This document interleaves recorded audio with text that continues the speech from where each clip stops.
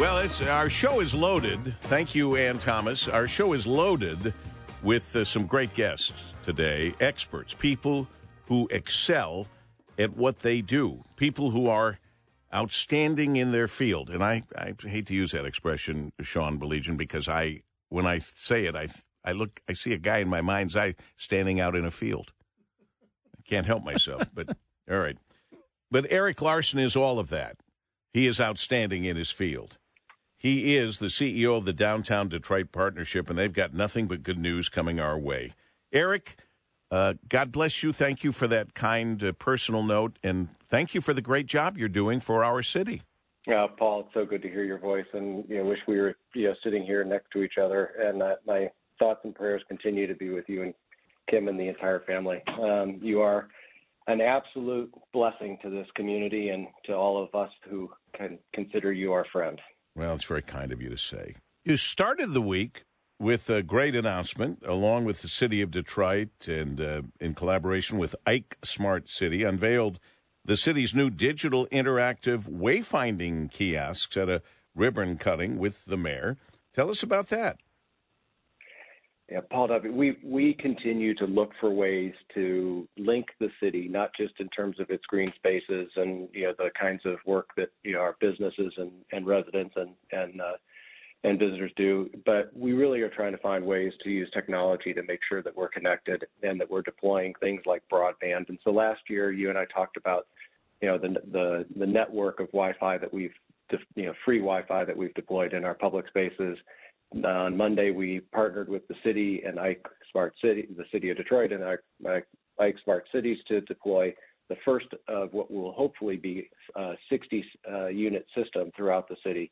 So these are electronic kiosks. They can be fully programmed. They're incredibly intuitive and easy to use. You can pull up the information in 15 different languages. If you're looking for a restaurant, there's an icon for that. If you're looking for some help because your car is broken down or you have some other kind of medical emergency, there's a icon or a button for that. And then it also extends the Wi-Fi. They'll be in every one of the 7 district neighborhoods throughout the city, and then obviously a network of them throughout the downtown. Though this is new for us in the city of Detroit and exciting, Ike is already live, if you will, in 14 other cities nationwide. So they know what they're doing. They've cut their teeth, and we're lucky to be having them join us now. We are very lucky, and we worked very hard. It took 4 years to negotiate with Ike to get a deal that made sense for the city of Detroit and the Downtown Detroit Partnership.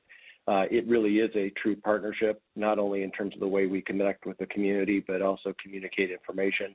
There's a revenue sharing component to it, which is very important to us because we're constantly broadening the way that we generate the revenue that all goes directly back into the community. And so all of that has worked out really, really well. The mayor was excited because he was on his way to San Antonio for something that you know well, and Ike has units there. So he's going to be guiding his way around the city of San Antonio with the same kind of units, same kind of kiosks that we have here in Detroit now. How cool is that? Are these going to be self-sufficient? Are these going to be do they sell advertising on these units, or how do we pay for them? Yeah, so the deal that we cut with Ike, because it is ad revenue based, is that there are 8 panels, and those panels rotate. 4 of those panels will be sold to traditional advertisers. 4 of those panels will be used for local content. So we can customize each of these kiosks in each of these neighborhoods to display information that is really relevant and important to that community. Right now we're featuring Black History Month and a couple of the local Black artists on some of those community panels. But we'll be able to change that. We can change that if there's a special announcement. We're very excited because not only has our visitorship in the downtown parks continued to grow. We had over 4.4 million visitors in the parks in 2021. Wow.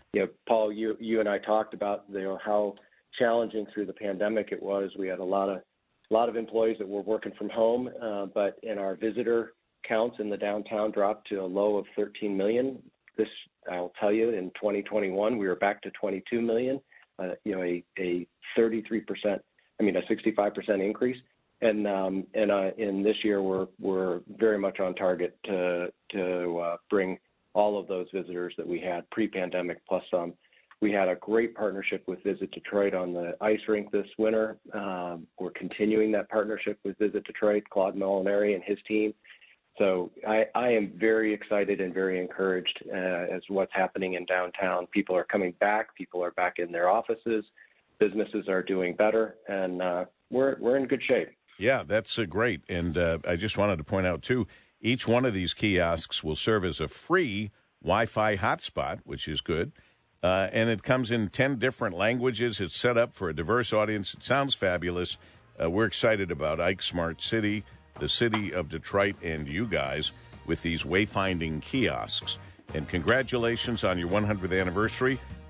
Tune in on downtowndetroit.org and follow their big meeting. Eric, thanks so much. Keep up the good work. That's it. Talk to you in the mornings, Monday through Friday, from 5:30 till 9. Regards, Paul W. Smith.